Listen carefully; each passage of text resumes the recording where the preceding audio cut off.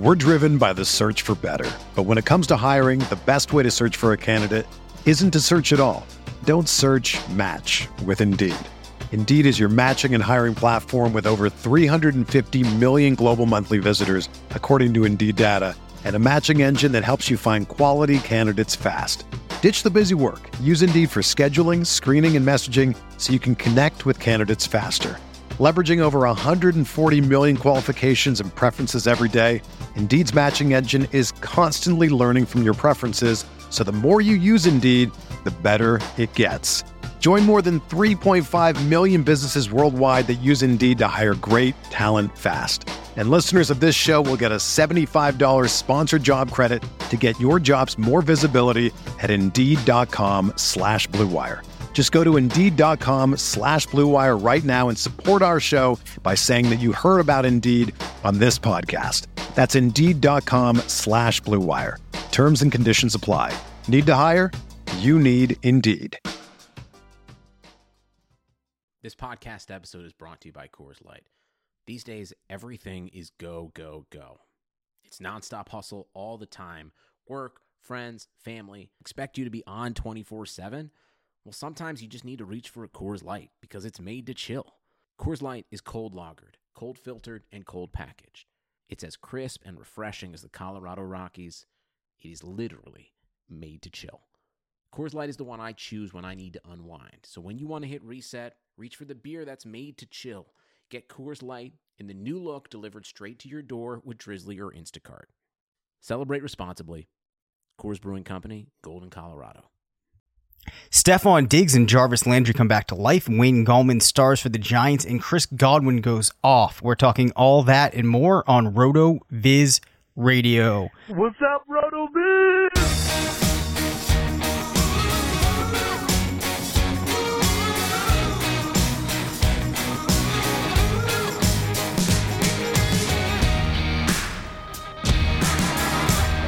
Quick note before this week's episode kicks off. I was away all last week. Our cat, Henry the cat, who loves to make his way onto the show, got checked on a couple of times, but was more or less alone for 6 days straight. He does not like being alone. As it is, he's upset about the performance of his fantasy team. Drafted O.J. Howard, drafted Andrew Luck, drafted Stephon Diggs, drafted Saquon Barkley, drafted Tyreek Hill, drafted a lot of players who things are not working out for. He decided to really make his presence known during the recording of this show, crying a lot in the background, causing a ruckus, and at one point removing the microphone from the computer, thus the change in audio quality halfway through. I apologize for that, and I appreciate you sticking through to the end of this episode. So it's good to be back, but I would have preferred Henry to remain a little more composed. All right, here's the episode. Hi, everyone. Welcome on into RotoViz Radio, brought to you by MyBookie, Harry's, and Indochino. I'm Dave Cabin, Senior Fantasy Analyst at RotoViz. I'm back this week. Huge thank you to Ryan Collinsworth for holding things down last week. Did a tremendous job. And I will be joined by Matthew Friedman, the Editor-in-Chief of Fantasy Labs, part of the Action Network, a man that refers to himself as an oracle. How are you doing, Matt? I'm good. I don't refer to myself as Oracle. Just if other people call me that, that's fine. I'm not gonna argue with them. I'm not gonna be rude. But no, yeah, it's obviously the name is in jest and referring to the league. Matt F. the Oracle is the kid from the first episode. So yes, I do not think I'm an Oracle. I'm just making a pun on a TV show from a decade ago. Yes. Well, I actually don't think we may have talked about that one time actually live on a podcast. So for anybody that was not aware of where that comes from, they now know. I will say though, Matt, you have at points been a prophet of sorts. However, we now have a quarter of the 2019 season behind us. What is your biggest preseason regret so far? Oh, that's a good question. I don't live with regrets, so I don't have any preseason regrets. No, I think my biggest regret is probably this isn't like a grand big picture one, but let me rephrase this. I think I was probably too willing to go hardcore zero RB in too many leagues. And I think the extent where you see that the most is in our FFPC team. For sure. So that is my biggest preseason regret. I don't know. Like, I tend to be kind of a wimp when it comes to drafting, and I like to try to address the running back position early and feel pretty safe there, and then go with wide receivers. But we just went really naked at the running back position. And I think the inability to find running backs later in the draft, and like my instinct that there might be some of those guys available, like that's my biggest preseason regret so far. Yeah, well, I think in specific in that league, there's a couple of things going on. One of which is one of the players that we filled into those early round picks, being OJ Howard, did not show up, which has been a bit of a problem. And then also, in a league that's a main event league, we may have underestimated the ability to find players that would come out of the woodwork, as pretty much anybody that we could think of that we felt good at their possibility of becoming a breakout type of guy was already rostered, and then we're playing against people that are all over it as well. So perhaps we should have made an adjustment for the level of difficulty of the league. And it's not looking like one of those players like Alexander Madison that we filled into the squad is going to have that breakout anytime soon. We should mention, though, we actually had such a dire running back situation that Darren Sproles, who was the topic of debate for us at the end of the draft, actually had to get rostered and play for us. You know, okay, actually, I have thought of biggest preseason regret, but it's still not even regret. It's just thing I got wrong. Juju. I got Juju wrong. I'm not the only one who got Juju wrong, but I was really onto the potential for him to have a breakout season, building on what he did last year. And like last year was a breakout season, so this would have been like a superstar breakout type of season.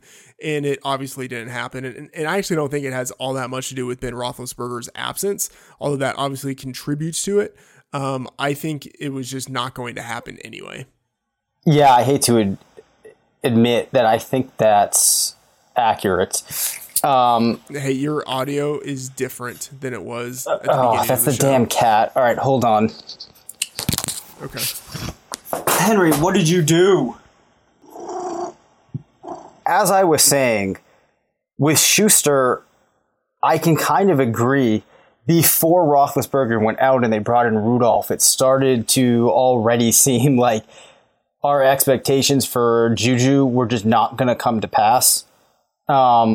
So that's a bummer. I really wish that we would be able to see how things played out, but I can kind of say that I'm all right taking the L on that one. But, the interesting thing is DeAndre Hopkins at this point, as we'll get to, has not been that stellar either.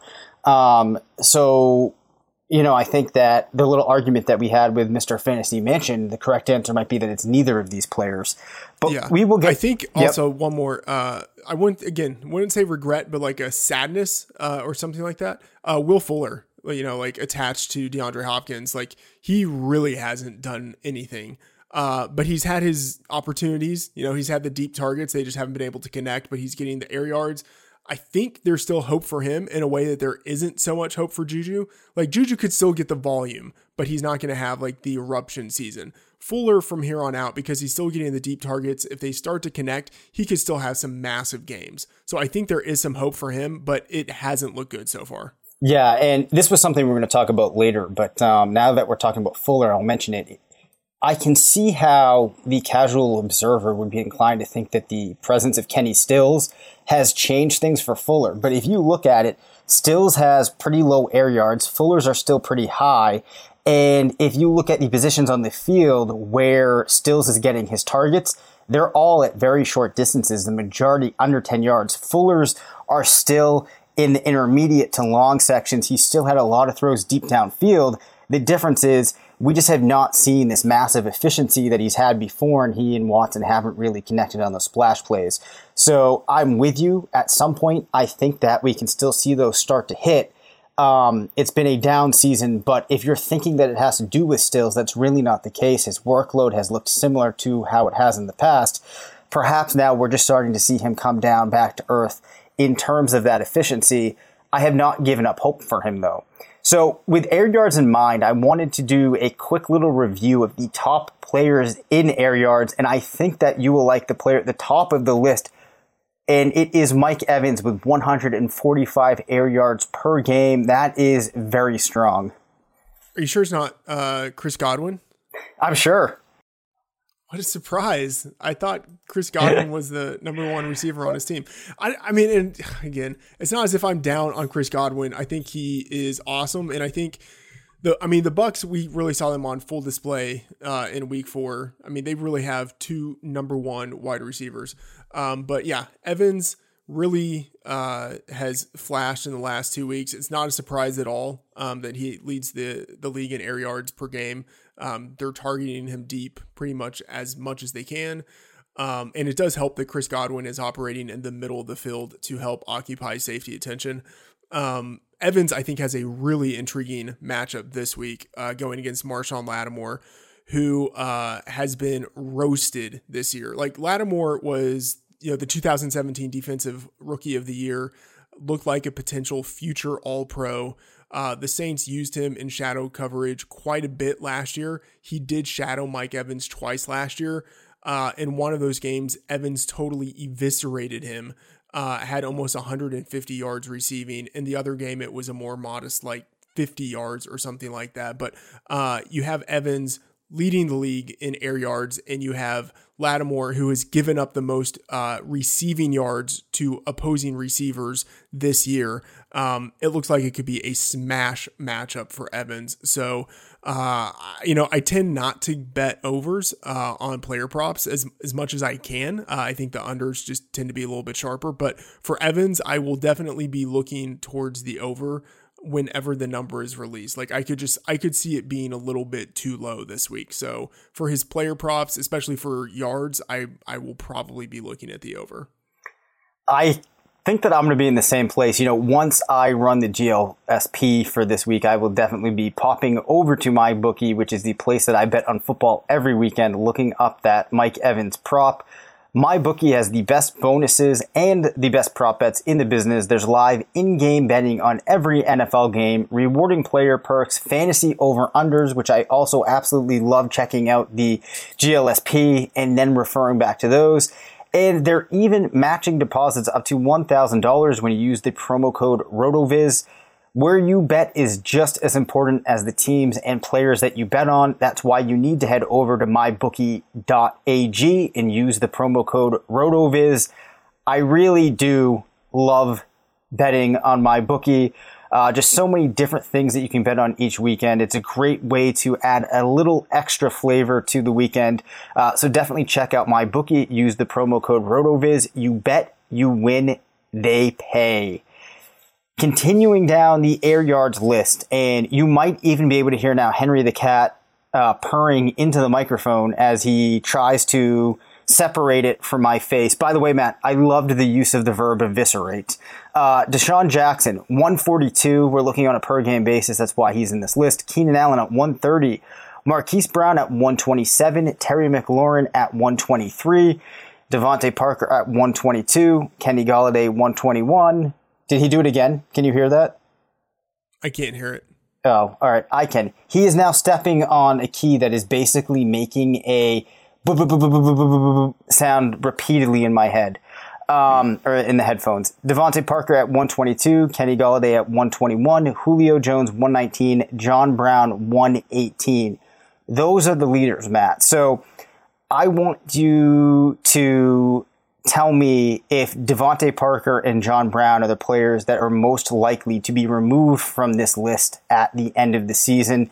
And then outside of them, maybe the one name that you feel the best about remaining in this list.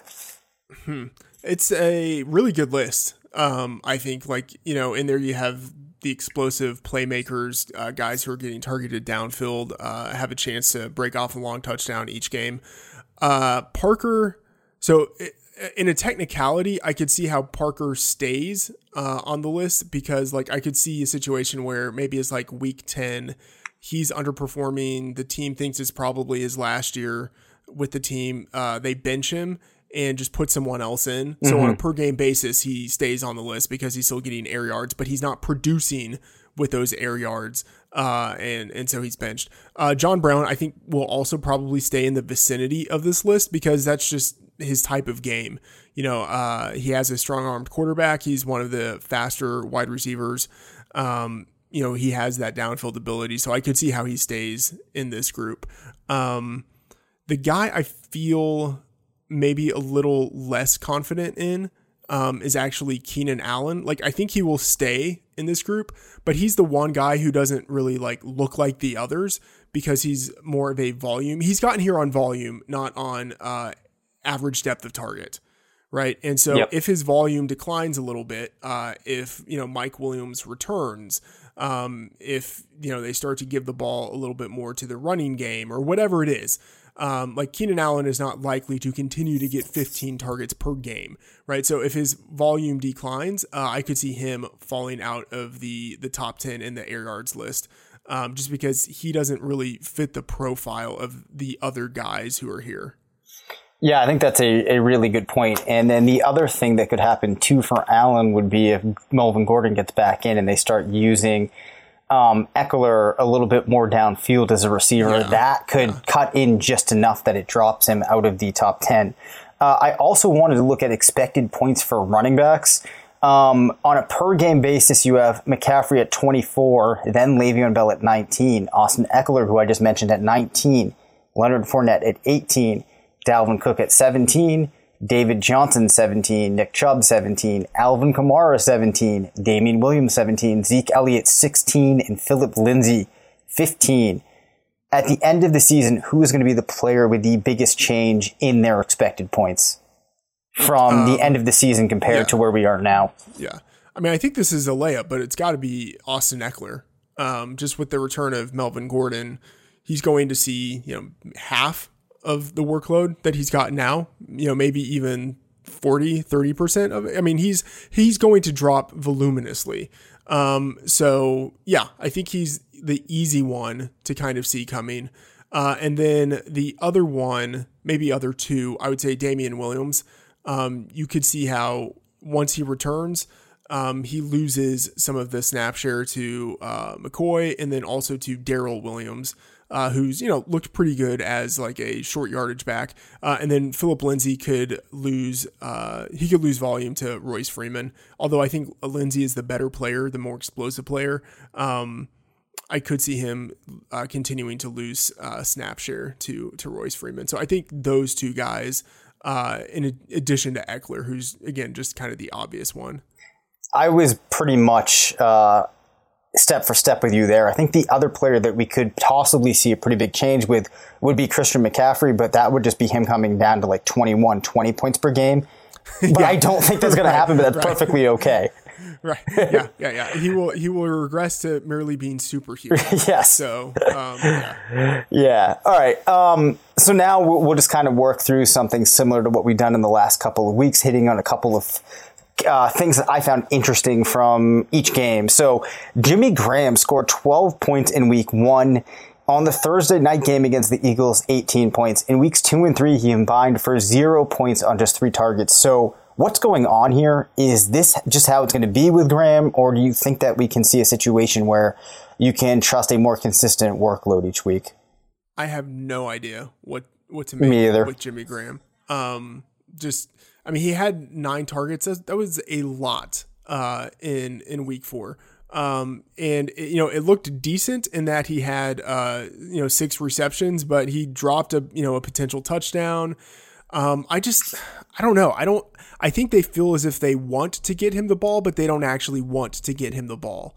I know that's really anecdotal and kind of means nothing, but I feel like they were forcing it to him to make a point of seeing let's understand what this guy has left. And although he ended up having a productive game, I still don't think it actually looked that good. So, I don't know. If you have him in a best ball type of format, I think it's fine. I think he's going to be, inconsistent, but I don't think there's any way you can feel confident starting him in a 12-team league. I don't think that I really have a whole lot to add to that other than like most years, it's just hard to find a tight end. So, you might have to make do with that performance, but I'm not sure that you're ever going to feel good about starting him in a particular week. Jordan, just to butt in here, like, can you imagine? This is like a retrospective thing where, like, it's hard for me to think of like regrets that I have now based on things that happened in the preseason. But part of that is maybe because I try to focus on process. But can you imagine being the person who drafted Jimmy Graham instead of Mark Andrews, or like instead of Waller? Like, it's this type of situation where, like, Graham, what you have in him. Like, within a very narrow range of outcomes, what type of player he is. Like, there was so much upside with Andrews and with Waller, with some of these younger guys, that, like, you should basically never have someone like Jimmy Graham on your team. Yeah, that's a really fair point. And I think with some other positions, we've kind of seen elements of that I'm sure when we reflect upon at the end of the season, we'll have a similar takeaway there. Fortunately, though, from just talking with you every week, I did get Andrews on a couple of teams, which has really just been like a saving grace on those teams. So I can't get over how good he has looked. I think we're going to talk about him later, though, on the show sheet, so we can get more into him there. Player that looked really good in the Thursday night game, but might not be that good. Jordan Howard went off. 87 rush yards on 15 attempts, 3 recs for 28 yards, 2 rushing touchdowns, 1 receiving touchdown. Miles Sanders recorded just 5.7 expected points in this game. I am not expecting Jordan Howard to have a game like this every week, but do you think that this is concerning for Miles Sanders and his owners? Yeah, it's definitely concerning because Jordan Howard looked pretty good. I mean, he is Carlos Hyde-esque. That's the player that I kind of compared him to, like Carlos Hyde, Jeremy Hill, like that type of player coming into the league. He has the skill set to be, if not an efficient runner, a volume-based runner. And sometimes that's what a team wants. They just want to give the ball to a guy who can handle getting 20 carries per game and who can sort of, like, quote unquote, guarantee you 3 yards each carry. So that's who he is. I think it is disturbing because he had success, which means I don't really see them wanting to go all away from him fully, at least in the short term. So, I mean, he played 53% of the snaps, the highest percentage of snaps played for him this year, and he had his best game of the season. Like, I think they're going to continue to feed him a little bit. And even if they scale back his workload to something close to what he had been getting before, it's still going to be a split backfield. For sure. And we have the tendency, I think, because we spend so much time looking at players, trying to figure out which players are better, to assume that teams are going to have some type of incentive or really want to get the better player in there. But like you said, if things have been working out, they really don't have any reason to change. I mean, if they're trying to win football games, they don't care if it's Jordan Howard or it's Miles Sanders. So, I don't think that if you're a Sanders owner, you're feeling very good right now. However, can I just say something? I think there's this massive bias against guys who don't catch the ball well. Yeah. And I think it goes too far. Like, LeGarrette Blount was still really valuable when he was scoring a lot of touchdowns. Like, how can we really say that Carlos Hyde is not a good player when he's had, over 1,000 scrimmage yards each year? He has 4.3 yards per attempt for his career. Like, he's a good enough player. You know what I mean? So, like, if a team decides to give the ball to a good enough player, like, I can't really fault them for it. You know what's interesting, too? I feel like Howard was a good example of this. Another good one is Jamal Williams. How sometimes in the preseason, we get focused on particular players and everybody is buying into Miles Sanders. But for some reason, we forget about guys like Howard and Williams, who we can expect to be the second in line and have a better chance of perhaps finding larger roles than a player like Alexander Madison, but we always find ourselves going after that type of player than a guy like Williams or Howard, who it's very easy to see how they get that workload. Yeah, that's fair. Marcus Mariota, 3 passing touchdowns against Atlanta. A.J. Brown is confirming what we knew, Matt. He's a big, strong, talented wide receiver. However, though, he scored 24 points on an expectation of 5 0.3 and just 3 targets over the weekend. So given that small sample, how are you feeling about him long term? And as it relates to 2019, is he already in that group of players that we should be starting every week? I want to point out that he's at 17 points over his expected points expectation right now. So if you're looking at just those pure numbers, you're getting a different picture than his workload is actually dictating. Yeah, I don't think you can start him because he's not playing even 50% of his snaps. Like he's so each week I do a wide receiver cornerback piece at Action Network. It's already published for week 5, and he's not like one of the 3 starting wide receivers. So like if you look at the matchups, like where's AJ Brown? He's not on there because he's not a starter.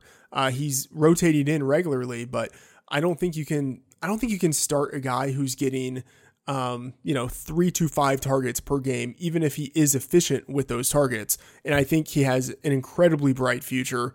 I think he is already kind of ostensibly the number 1 receiver on the team in terms of like his ability and his future, even though he's not a starter right now. But no, I don't think you can start him in fantasy, but long term, yeah. I mean, people should already be going crazy over him in Dynasty. Completely agree. Mohamed Sanu has 31 targets on the season to Calvin Ridley's 23. He has 50 expected points. Ridley has just 42. Atlanta has a favorable schedule between weeks 5 and 14. The team itself is struggling, but I still think that Mohamed Sanu seems like a decent add. Two-parter here. Are you worried about Calvin Ridley? He's had 2 pretty hard weeks back-to-back. Do you like Sanu as an ad, or do you think that Ridley's going to recover and kind of push Sanu out on the fringe? Yeah, I'm not that interested in Sanu because he has like a really, I think, low upside. He has the high floor of, like he gets high percentage targets in the middle of the field. And I did a Fantasy Labs study, I think a couple of seasons ago, maybe last year, but like Sanu's splits were pretty telling. Like he was getting all of his production pretty much when they were favored and when the team had the ability to just kind of pile on points. So when they don't need to get him the ball, they can get him the ball. But like when they are down and they like actually need to be scoring points, they're not thinking about Mohamed Sanu. Like they're just focusing on the players who are actually good. And, that's Julio Jones. I think that's probably Calvin Ridley.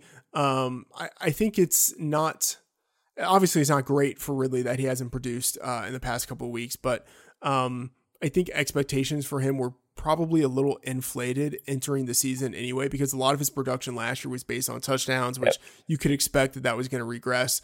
I mean, I think at the end of the season, he's had a decent second year, and he's someone who continues to improve into his 3rd season. Jarvis Landry had an absolute day. For his owners, it felt like it was about time. 8 recs on 10 targets, 167 yards.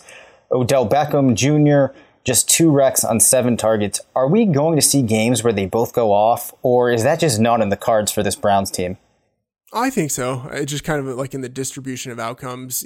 There will be a time in the future where Mayfield has a big passing game and, it's a little more evenly distributed. So yeah, I think there will be games where both of those guys go off, but we probably do want to adjust down expectations. Like obviously week 4 was great for them, but we want to adjust expectations down from where they were in the preseason. Like they're just, that offense is not going to be as good as everyone was wanting it to be. Yeah. Nick Chubb though, an absolute ridiculous game. The 3 rushing touchdowns showing just how explosive he is, lining up with what we thought that he could do coming out of college. Could have also had a 4th touchdown. The backup got it though. Do you think that what we saw from Chubb is sustainable? Not in that we're going to see, 3 touchdown performance every week, but him just being a really strong RB1. Yeah, I think that part of the performance is sustainable. I think the, 17 to 23, like locked in carries per game with, 4 targets, like he's a better receiving back than people anticipated coming out of college. So like that usage, that is easily running back 1 type of usage.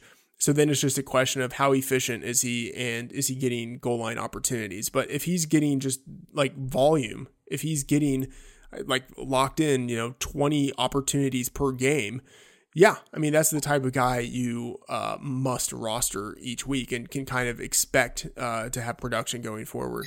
It's really interesting because I, for as much as I loved Chubb coming out of school, was worried about his prospects of really being a top 5 running back this season because I was concerned about that Browns offense not being as good as we thought. And it looks like that might be the case. However, it's impacted the positions that I wasn't expecting, being the wide receivers, much more than it has at the running back. So I think I agree with you there. Marquise Brown has cooled off. However, Lamar Jackson continues to throw touchdown passes. Boykin and Snead both have 2 on pretty minimal targets. It's really been Brown and Mark Andrews, who we talked about before. Who are the Ravens wide receivers that you'd consider adding to your team, if any? I'm probably not going to add either one of them. Snead is the guy, even though he's, I don't think, as talented as Boykin. Like Boykin is sort of in an AJ Brown situation in that, although he's getting some production, he's the number 4 receiver. He's playing clearly behind Seth Roberts. So Snead is on the field more often. I think I would probably rather go with Snead. Yeah, it's probably also worth noting, too, that the touchdown that Snead had over the weekend, I think, came on like the last play of the game. Just keep that in mind when you're considering him. Frank Gore, 4.5 yards per carry, 109 yards this weekend. He's now 4th all-time in rushing yards. This is not a fantasy-related question, but historically, how good is Frank Gore?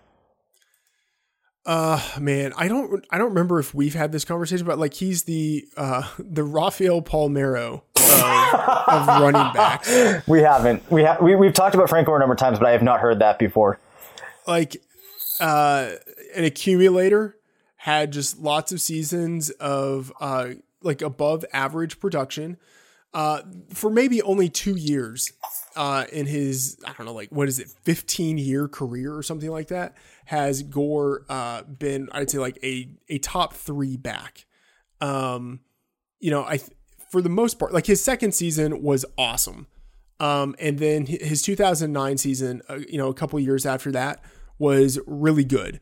And then after that, it was like this steady decline where like year to year, you could maybe see a little bit of a drop off, but it wasn't steep at all. So he was still making Pro Bowls. And then 2014, there was a noticeable decline, and that was his last year in San Francisco. And then, you thought he would have one season with Indianapolis and that would be it. But like he continued to hang on and actually produce in Indianapolis, which I think that's like the most impressive part of his career, is the longevity of it. So like, I think you can sort of excuse the fact that at no point, or for maybe just like a very small point, was he a top running back in the league, like a clear top 3 running back. Like for an extended period of time, he was a top 8 quarterback, but no one cares if a guy's a top 8 quarterback. Running back. That's not what gets him into the Hall of Fame. But the fact that he lasted so long, like this second half of his career has lasted so long, like that is amazingly impressive. Like look at LaShawn McCoy right now and add 5 years to where he is now, and that's Frank Gore. Like that's pretty incredible. That is. There has to be some type of skill or something that you can assign to this ridiculous level of durability at a position where there's normally such a steep drop off in decline that, even if Gore isn't one of these historically, great players, I still think that you have to be extremely impressed with what he's done. And, he definitely enters that Hall of Fame discussion, in my opinion. I'll be surprised if he doesn't get in. I think that he will. Oh, I think he's a locked in Hall of Famer, even though like I don't have much respect for him on the upside. I know that sounds so weird. I don't feel as if he's a Hall of Famer in terms of like, oh, this was a guy who was transcendent at his best. But like the thesis with Gore for why he's a Hall of Famer has nothing to do with him at his best. It's just that his like above average game lasted so much longer than anyone else's at the position. Are you aware that Philip Dorsett and this is an odd segue getting off of something like that, but are you aware that Philip Dorsett is averaging more points per game than Josh Gordon and Julian Edelman? I am painfully aware of this, and let me tell you why. In my Dynasty League, you have to, like in the preseason, you have extended rosters, and then you have to cut down. Okay. Yep. And this is funny. It gets back to Jimmy Graham. Jimmy Graham has been on my Dynasty team forever. And, he was awesome back in the day. So part of the reason why he's still on the team is nostalgia, because I don't want to cut him. He's impossible to trade, but it was like for the last roster spot, it was down to Philip Dorsett and Jimmy Graham. And I was like, all right, whatever. I'll keep Jimmy Graham. And I cut Dorsett, and now I'm hating myself every day for doing it because it's a best ball head-to-head format. And I even knew that. Like, it was like, you know what? I should keep him. I have Brady, so it'd be like there's the stacking potential there. Whenever he scores a touchdown, it's going to be a long touchdown. Anyway, yes, I'm aware that Dorsett is averaging more points per game than the other two receivers. He's still not as quote unquote core to the Patriots passing game, but that kind of doesn't matter. Yeah, not good things if you paid up for Josh Gordon or Julian Edelman. Patrick Mahomes, no touchdown passes in yesterday's game against the Lions. However, though, 2 rushing touchdowns for Darrell Williams. He also saw 8 carries. What do you expect to happen when Damian Williams gets back? And then after that, I want to know what you expect from the wide receivers when Hill returns. Okay, so I think it will be a split backfield when Damian comes back. I think Damian is still going to get his opportunities, but Shady is going to get some usage. I think Darrell Williams has obviously carved out a piece of the pie. Darwin Thompson, I think, gets totally squeezed out. Like he's not really even in the mix now, but he gets totally squeezed out. With the wide receivers, I think Mecole Hardman goes back to the bench and maybe rotates in a little bit more, and probably a little bit at the expense of Demarcus Robinson, and maybe a little bit at the expense of Hill and Watkins. But I think Hardman is pretty clearly the 4th guy in that rotation when Hill returns, and I think Hill pretty much has the same upside that he had before, but I think he maybe gets a little less volume, like maybe 1 target less per game because Demarcus Robinson and Watkins, to a little bit of an extent, still usage from him. Watkins is one of those players that I've been feeling good about trotting out each week, and then I realized it's really just based upon one game this season. It's painful. Yeah, it is. Kerryon Johnson, though, 26 carries over the weekend. Any chance that Ty Johnson eats away into this opportunity as the season moves along? Or are we going to see Kerryon just really carrying that backfield? Yeah, I mean, it looks like Kerryon's backfield. I mean, at some point, you have to figure that just through like sheer volume, he starts to wear down or gets injured, or maybe they think, like we just have to save him.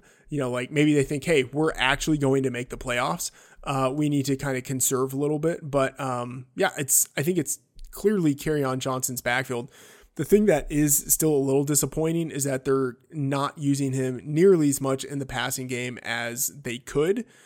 So I think his ceiling isn't quite as high as it could be, but obviously good things for him with all the opportunities he's getting. Well, Matt and I may sound smooth, professional, and put together on the mic. If you saw us in person, you know that we're both slobs. Fortunately, Indochino was founded on the belief that you don't need to spend a fortune on a custom wardrobe to become a well put together man. So there's hopes for guys like us. Indochino is the world's largest made-to-measure menswear brand. They make suits, shirts, coats, and more, and everything is made to your exact measurements for a great fit. The process is simple. Choose your fabric, pick your customizations, and submit your measurements. Your package will be delivered straight to your door in 2 weeks. You can get measured and design your suit at your nearest Indochino showroom, or do it all yourself online at Indochino.com. Start your style upgrade now with $30 off your total purchase of $3.99 or more at Indochino.com when entering Blue Wire at checkout. Plus, shipping is free. That's Indochino.com, promo code BlueWire for $30 off your total purchase of $3.99 or more. An incredible deal for made-to-measure clothing. You really have no excuse anymore to wear clothing that doesn't fit. When you're selling online, getting your orders out can be a real pain. It's time-consuming, expensive. There's so many carriers to choose from. How do you know you're making the best choice? It's about as challenging as choosing between Calvin Ridley or Tyler Boyd in your flex spot. That's why you need ShipStation.com. It's the fastest, easiest, and most affordable way to manage and ship your orders. ShipStation helps you get your orders out quickly, save money on shipping costs, and keep your customers happy. No matter where you're selling, Amazon, Etsy, your own website, ShipStation brings all your orders into one simple interface, making them really easy to manage from any device, even your cell phone. ShipStation works with all of the major carriers, including USPS, FedEx, UPS, even Amazon Fulfillment. So you can compare and choose the best shipping solution for you and your customer. They even offer big discounts on shipping costs. Now, any business can access the same postage discounts that are usually reserved for large Fortune 500 companies. You'll always know that you're getting the best deal. No wonder ShipStation is the #1 choice of online sellers. You'll ship more in less time with the best rates available. And right now, Blue Wire podcast listeners can try ShipStation free for 60 days when you use the offer code BLUE. There's absolutely no risk. You can start your free trial without even entering your credit card info. Just visit ShipStation.com, click on the microphone in the top of the homepage, and type in BLUE. That's ShipStation.com. Then enter offer code BLUE. ShipStation.com. Make ship happen. I love that. That is my favorite tagline I have ever read on the show, Matt. Even better than precision engineer tools for the family jewels. I don't know about that. All right. So we covered Will Fuller earlier. DeAndre Hopkins has gone over 13 points just once. Interestingly, Deshaun Watson has an expected points per game of 17, but is averaging just 24 as the quarterback 5. Are you with me that Hopkins and, like we said earlier, Fuller at some point the pendulum is going to swing the other way, and we're going to be looking at some big games from them? Yeah. All three of those guys are too good not to put up points. How big of a problem is it that Christian McCaffrey saw 10 targets over the weekend and Moore and Samuel combined for just 6, and DJ Moore just 46 air yards in that game? It's obviously not a problem for Christian McCaffrey, but for Moore and Samuel, I think it's a pretty big problem. Kyle Moore, I mean, he's looked good in 2 of his 3 starts. He didn't look like horrible last week, but just looked a little more, conservative in where he was willing to throw the ball. Moore and Samuel are both, I think they're both really skilled guys in that they can play in the intermediate part of the field, but they can also get deep. But he's just not looking for them right now. So yeah, I think it's pretty concerning, but I think at some point it'll stabilize, but I think their ceiling is not what we would have wanted it to be entering the season. Yeah, it definitely isn't. Darren Waller leads Oakland in expected points per game. He's ahead of Derek Carr. Not a good thing if you're a quarterback. How much of this is Waller just being an extremely talented player, and how much of this is just the way that Oakland runs their offense? Half and half, maybe, which is kind of like the ultimate cop out there. But I think he's obviously a skilled guy.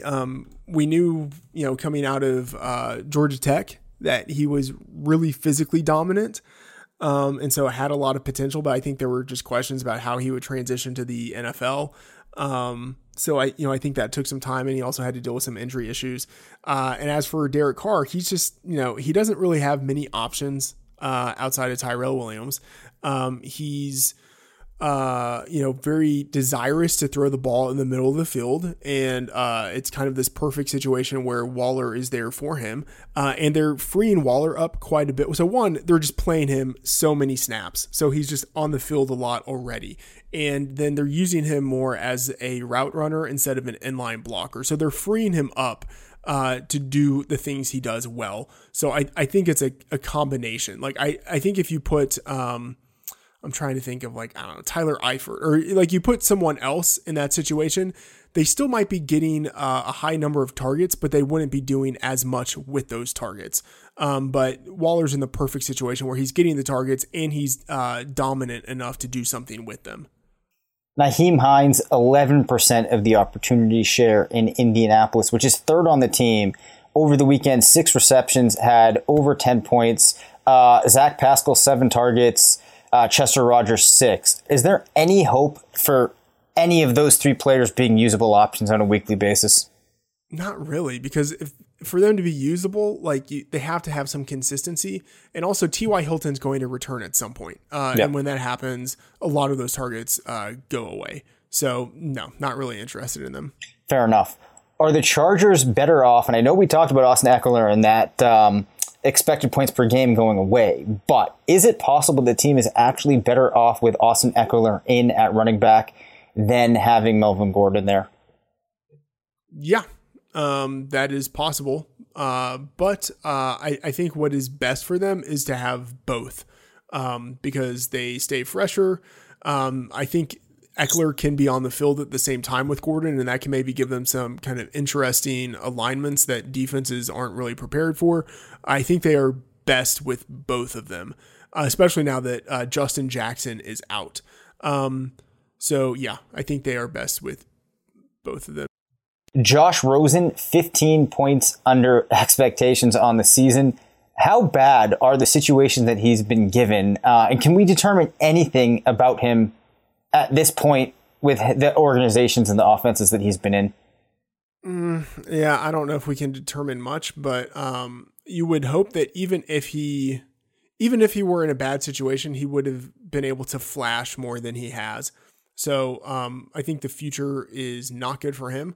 I think the Dolphins are pretty clearly going to be looking at the quarterback position in next year's draft, and I think they should. So yeah, all around negative for him and negative for the pass catchers who have to rely on him.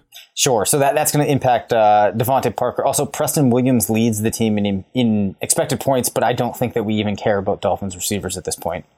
Yeah, probably not. I mean, Williams is intriguing for the future because he was a highly recruited player in high school, flashed in college. He's looked pretty decent actually in the NFL, especially for an undrafted rookie in this situation. He's not reliable because of the situation he's in, but he is really intriguing for the future. All right. Dwayne Haskins was awful yesterday. Case Keenum has not been good. Adrian Peterson, 11 carries for 28 yards. Chris Thompson was okay. McLaurin was out. When he gets back, like the rest of the players in this offense, you have to be worried about him. But with how good he was in those first couple of games, can he transcend this seemingly terrible situation? Yeah, I mean, I don't want to say too much just based on 3 games, but he has looked really good through 3 games. And, he was a 3rd round pick in the NFL draft. That's not a lot, but that's not insignificant. If a team spends a 3rd rounder on a receiver, they probably want him to start. And the fact that he has started right away speaks well. He's, big and fast. So he's got the physical profile you want. I think there's actually a lot to like about him. If you just overlook the fact that he wasn't really all that productive in college, which at this point I think is pretty easy to overlook. He's the clear number 1 receiver. So I expect him to continue to get target share, and it might help, conceivably, although this is really just narrative, it might help that Dwayne Haskins will be the quarterback at some point, because at least they do have a connection that's been established in college. So not all that worried about McLaurin. My worry about him would be more less to do with his situation and more to do with the fact that he is a rookie, and he probably even though I think he's better now than I thought he was when he entered the league, he probably is still going to regress back to what expectations would be for a 3rd round rookie. I don't own him on any teams, but I think he's the only Redskins player that I'm okay on. I wouldn't be panicking on. Wayne Gallman, thoughts on the performance from the weekend? I think he scored nearly 30 fantasy points, was used as a receiver, as a rusher, had some pretty decent success.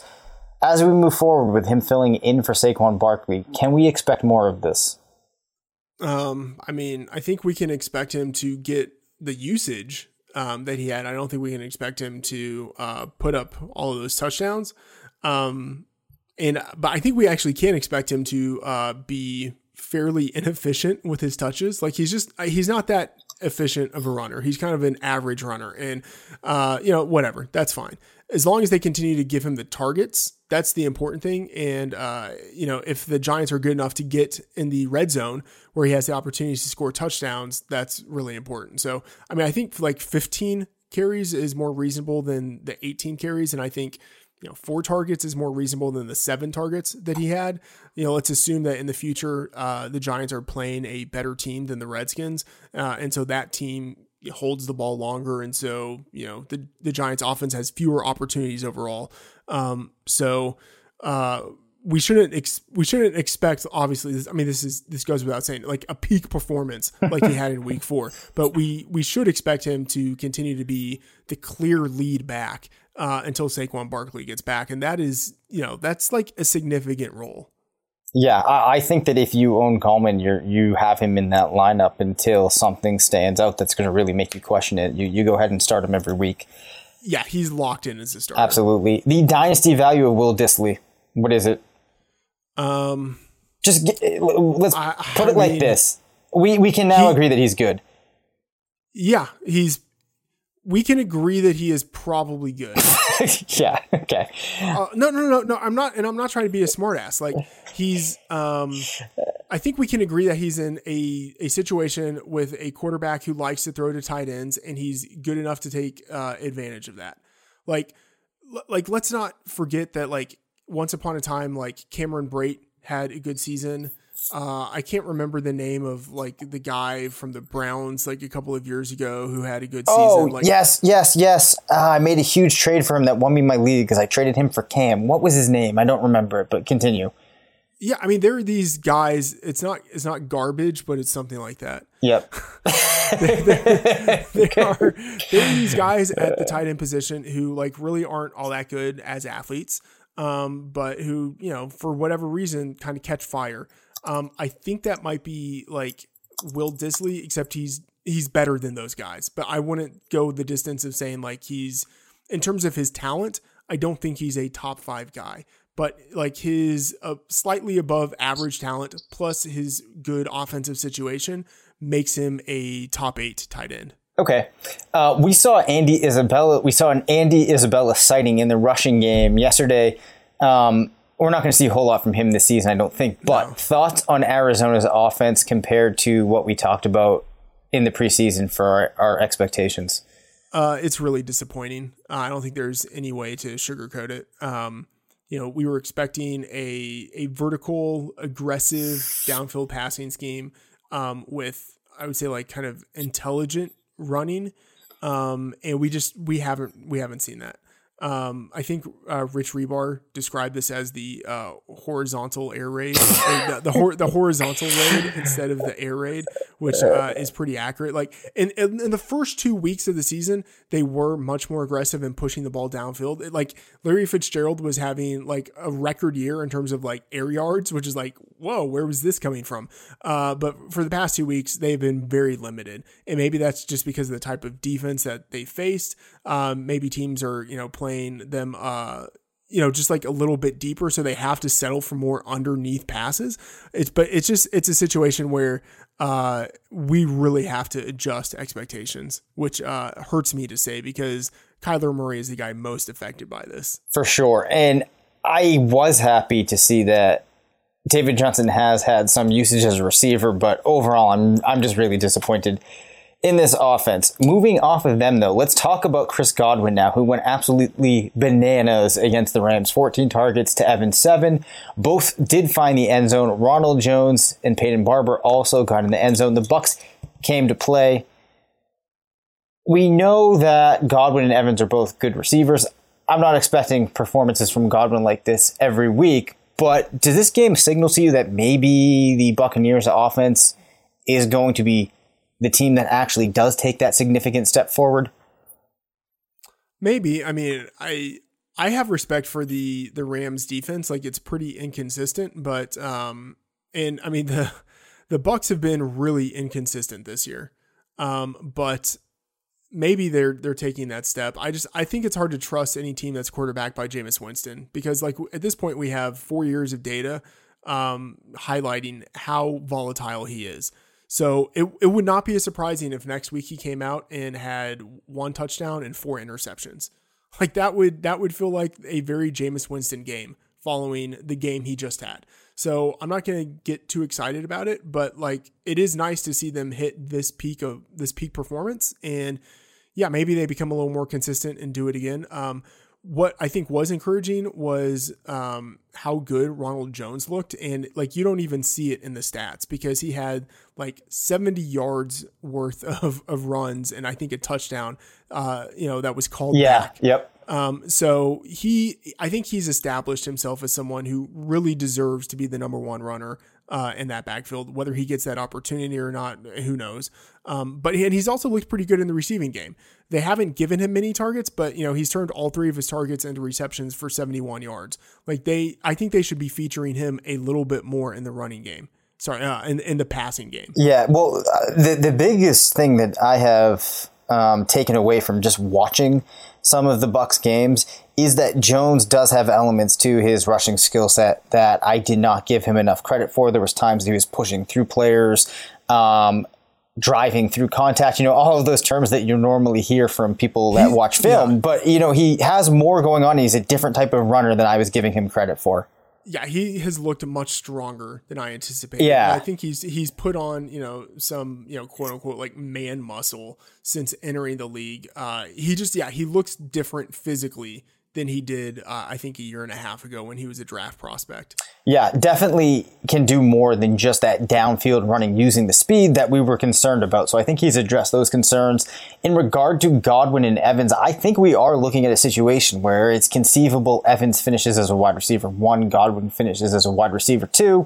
I do think, though, that when the season is said and done, we're going to see Evans remaining the player that gets the higher usage and finishes with more fantasy points. Stephon Diggs finally has a wide receiver 2 level performance. However, Kirk Cousins threw just 36 times. I think there was just 1 target for Adam Thielen. I am not sure that we should change our opinion on Diggs after this game, and I am still extremely worried about both of these receivers, and I don't feel good about starting them each week. Yeah, I'm right there. The performance last week changes almost nothing. In terms of how I evaluate Diggs, like a talented player who is not going to be getting the ball nearly as much as we want him to. Yeah, it sucks, but you just have to accept the fact that neither Diggs nor Thielen are the player you want. And until you see this get repeated for 3 or 4 games, which at this point is a very substantial chunk of the season, you have to be very worried. The impact of the Mitchell Trubisky injury on the Bears offense. A clear upgrade. You actually think that, right? No, I don't know. Because I know you don't like Trubisky. It's hard to say it's an upgrade, but I think Daniel is more consistent. So I think that gives the Bears a better chance of staying competitive each week. But I think he also doesn't have like that volatility, which means the Bears offense doesn't have the same ceiling. So it's a different style of offense with Daniel in there. For sure. Raquel Armstead got his first touchdown of his NFL career in a reception. He also had 8 attempts. He was hurt in the preseason, so there were concerns heading into the season. He kind of came off that list of late round ads. Is he worth adding at this point? Do you think we can see him find a way now into a significant role for Jacksonville? Yeah, I mean, he's worth adding in that he's the backup behind a runner who has gotten injured on a team that likes to run the ball a lot. So he's definitely worth adding. I don't know if on his own he's going to be getting 8 touches per week. Yep. But he definitely is worth having on your team. Yeah, because I think it's encouraging when you see him just get into the mix, even if it's just that that receiving touchdown and not necessarily like high leverage rushing attempts. But I would start to keep my eye on him because, like you said, Fournette has had injury concerns in the past. Perhaps if this offense was more explosive, you'd be more interested in a player like him. But I do think he's worth keeping our eye on. Final player that we will talk about tonight, Matt. Courtland Sutton had the first wide receiver 1 week of his career. He had 2 touchdowns, which certainly helped. Flacco has been supporting he and Sanders as viable fantasy options. He could certainly finish as a wide receiver 2. At this point, is that your expectation for him?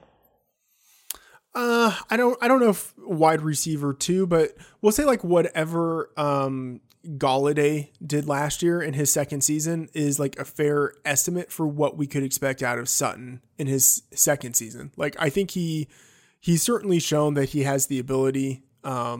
He's not as explosive as Golladay is, but he has like good downfield contested catch ability.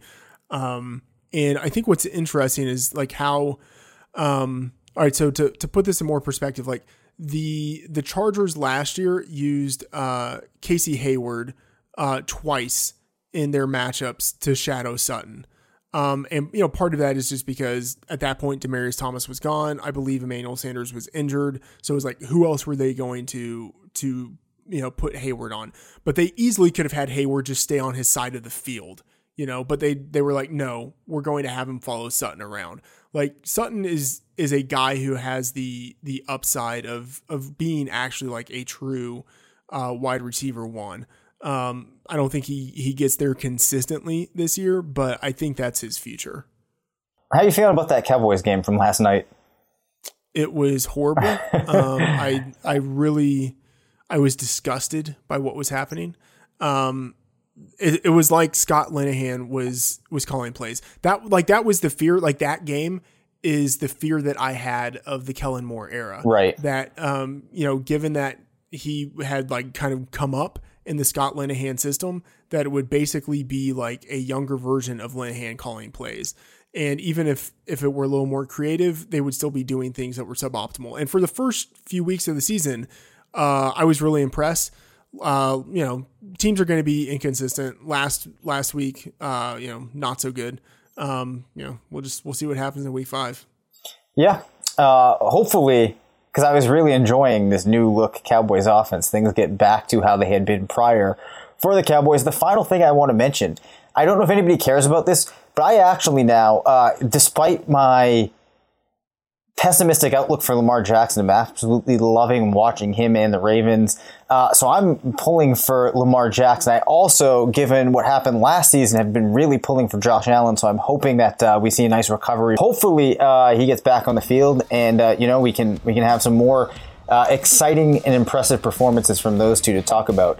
That's going to do it for today's show. Again, please rate, review, and subscribe to the podcast. Follow us on Twitter at DaveCabinFF and at MattF. The Oracle.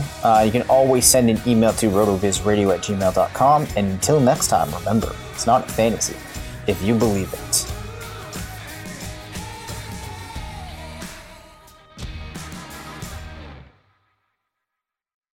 Sugar Ray Leonard, Roberto Duran, Marvelous Marvin Hagler, and Thomas Hearns. Legends, whose four-way rivalry defined one of the greatest eras in boxing history. Relive their decade of dominance in the new Showtime sports documentary, The Kings, a 4-part series premiering Sunday, June 6th, only on Showtime. Whether you're a world-class athlete or a podcaster like me, we all understand the importance of mental and physical well-being and proper recovery for top-notch performance. That's why I'm excited that Unified Healing is sponsoring podcasts on the Blue Wire Network. Unified Healing is a new and super innovative global network of wellness centers powered by Energy Enhancement System, or EE System. If you haven't heard of the EE System yet, then you'll want to listen up.